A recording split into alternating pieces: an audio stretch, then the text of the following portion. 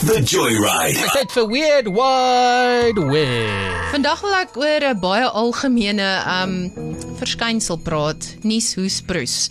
Almal nies en dit raak nou lente, so met ander woorde daai stuifmeel is in die lug. En almal gaan weer begin nies en proes en hoes.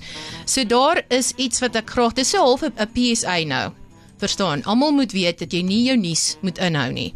En die rede hoekom ek dit sê is ek het 'n storie raak gelees in die Britse Medical Journal van 'n man, 34 jaar oud, fiks gesond alles, wat sy neus toegeknyp het en sy mond toegehou het om natuurlik beleefd te wees en nie voor of op mense te nies nie. En dit is in 2017, so ek praat nou pre-COVID, verstaan? Ja. En wat hy toe gedoen het was, hy het 'n gat in sy keel geblaas aan die binnekant. Regtig? Dit is letterlik die artikel in die British Medical Journal se naam is Snap, Crackle and Pop. Dis die, is die ou okay of is dit neusie verby met hom? Nee. Kyk, hy het dokter toe gegaan toe sê hy wel dok, my stem het verander. Nee, hy dokter toe gaan, dokter my stem het verander. Ja, presies so. So hy het met 'n stemverandering by nooddienste opgejaag na 'n baie kragtige, hy het dit verduidelik as 'n kragtige nies wat hy probeer terughou het. So dit het basies ook soos hierdie beentjies in jou keel, hierdie agter in jou nekwervel. Dit het ook dit so klein bietjie amper soos 'n fracture, as ek dit basies so kan stel.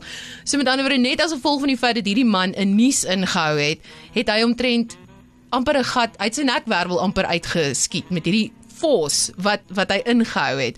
So my advies is dat niemand 'n nies ooit moet inhou nie, maar moenie my woord daarvoor vat nie. Daar's ander redes ook. Luister nou wat dokter Edrich sê. Hy's 'n oorneus en keel spesialis. Hy sê daar's ook ander dinge wat jy kan seermaak. Is it unhealthy to hold in a sneeze? And in fact, it actually is unhealthy.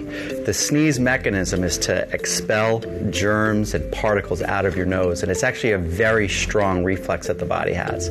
So with a sneeze, if you hold the sneeze in, you're pushing the pressure back into your head, and in fact, you can cause some injury or trauma to your eardrum by holding in a sneeze.